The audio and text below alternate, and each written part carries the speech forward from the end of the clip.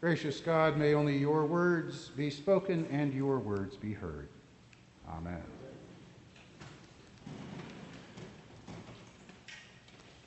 Over the course of the month of June, we have been repeating this passage from Paul's letter to the Galatians. The part of the letter to the Galatians that we've been repeating is the part where Paul has been talking about the works of the flesh versus the fruit of the Spirit. Taking a bit of a step back, it's important to remember that you could summarize the whole letter to the Galatians in Paul's expression early on, "For freedom, Christ set us free." The letter to the Galatians explodes with good news.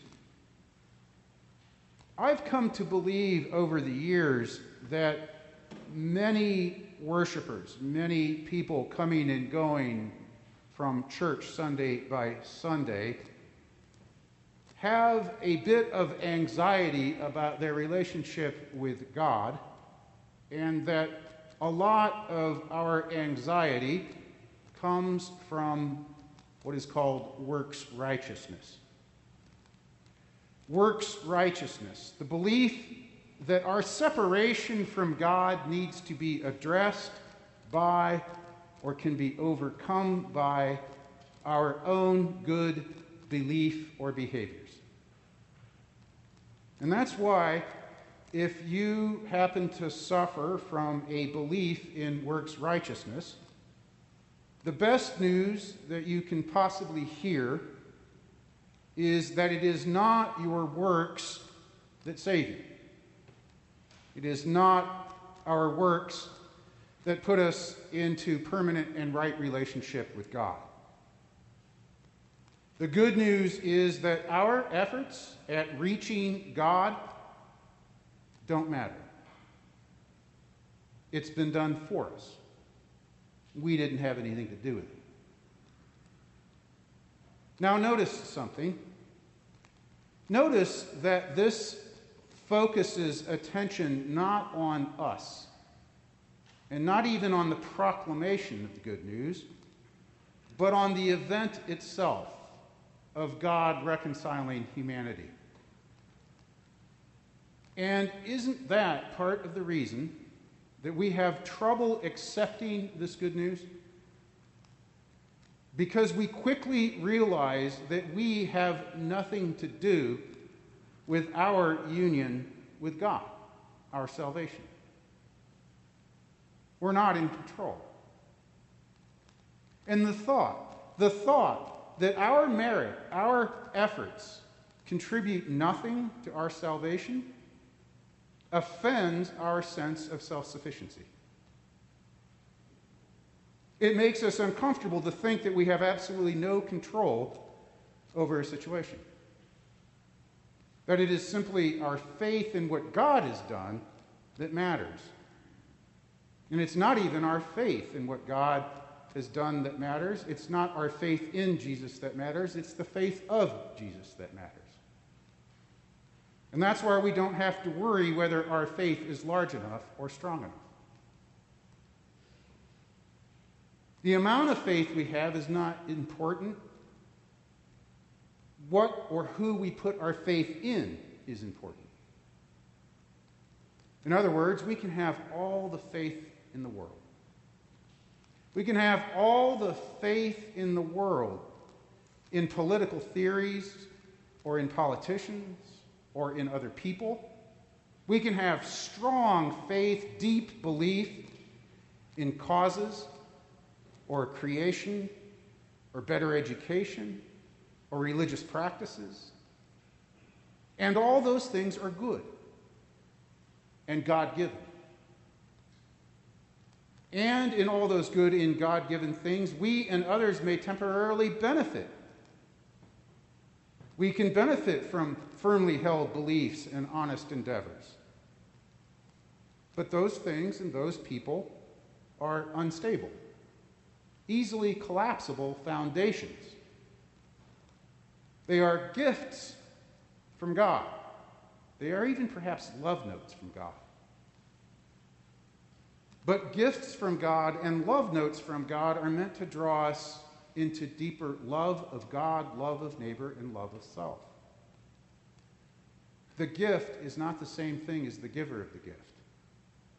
We are not supposed to fall in love with the love note, but rather with the author of the love note.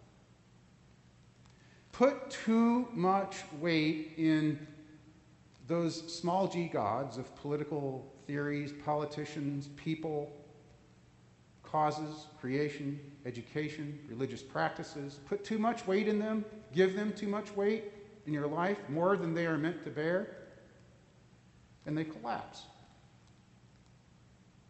But on the other hand, we can have only the slightest amount of faith in the firm foundation of God, and that foundation will support us. The good news is we've been graciously accepted as living members of God. The good news is you are sealed by the Holy Spirit in baptism and marked as Christ's own forever. Again, there is nothing you can do to make God love you more or to make God love you less. Your status as God's beloved is assured. Again, not because of anything you have done or left undone, your work, but because of what God has done, because of God's work. Let that sink in. You can be sure, you can be certain of eternal life with God. And I don't just mean after this one. I mean here and now, beginning here and now. Thy kingdom come, thy will be done on earth as it is in heaven. It's not the least bit arrogant to be confident that we are going to heaven and are agents of heaven on earth, because again, it has nothing to do with you. You are reconciled with God. You are reconciled with God. You might already know that and feel it deep down, or you might just be beginning to believe it. It doesn't matter. You are reconciled with God. You and God are at peace. There is harmony between you. And for freedom, Christ set us free. So the question is, how are you going to use the freedom of that knowledge? And that is the point of the book of Galatians. Paul asks, are you going to abuse that freedom, misuse that freedom? Are you going to use that freedom as an opportunity for self-indulgence? Or are you going to say, oh my God, if that is how I am loved, then I want to say thanks in every way that I can. I appreciate being accepted by God. And so I will be the good news that I have been given. Grace is opposed to earning, not to effort. And that's what Paul refers to when he says we should be led by the Spirit. Christians should live lives led by the Spirit. And Paul contrasts two kinds of life. One that is outside this life of grace, outside this life of freedom, the yoke of servitude, versus a life that's led by the Spirit. And Paul says with some exasperation to the Galatians, why would you be set free from bondage only to go back into slavery? Why would you be set free from the flesh? And the term that comes to us as the flesh has very little to do with skin or even our physical bodies. It's probably best understood as self-centered existence.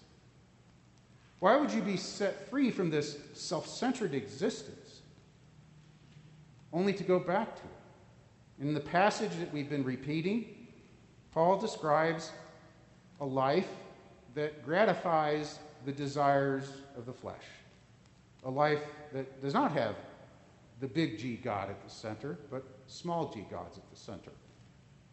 And because these small g gods, because these gifts from God, because these love notes from God are not meant to bear the weight that we put on them, they collapse. And so, Paul observes, a life that leans heavily on anything or anyone other than God, an individual Christian's life or the life of a faith community, a life that leans heavily on anything or anyone other than God inevitably will result not only in personal symptoms like alcohol abuse and lack of fidelity in our relationships, but idolatry. And I don't know of a better way to describe idolatry than falling in love with a love note. And Paul says this life will inevitably play itself out in a faith community itself, as it did in Galatia. There will be discord. There will be fits of rage. There will be selfish ambitions. There will be dissensions. There will be factions. There will be envy and strife. But what happens? What happens, Paul says? What happens when we, as individual Christians and as faith communities, put our faith, put our trust in God? What happens when, as individual Christians and as faith communities, we have God as our foundation, are rooted in God? What happens when we are rooted in God is that the fruits of the Spirit naturally grow in our lives. Our lives are more and more characterized by actions of love, not just feelings of love, but actions of love and joy and peace and patience, kindness, generosity, faithfulness, gentleness, self-control. If we abide in, if we put our faith in God, the branch, the fruits of the Spirit come naturally, not by working harder, but naturally. In other words, the Christian moral life is based on the acceptance of a gift, not on self-mastery. It is for freedom that Christ says free. And that is good news indeed.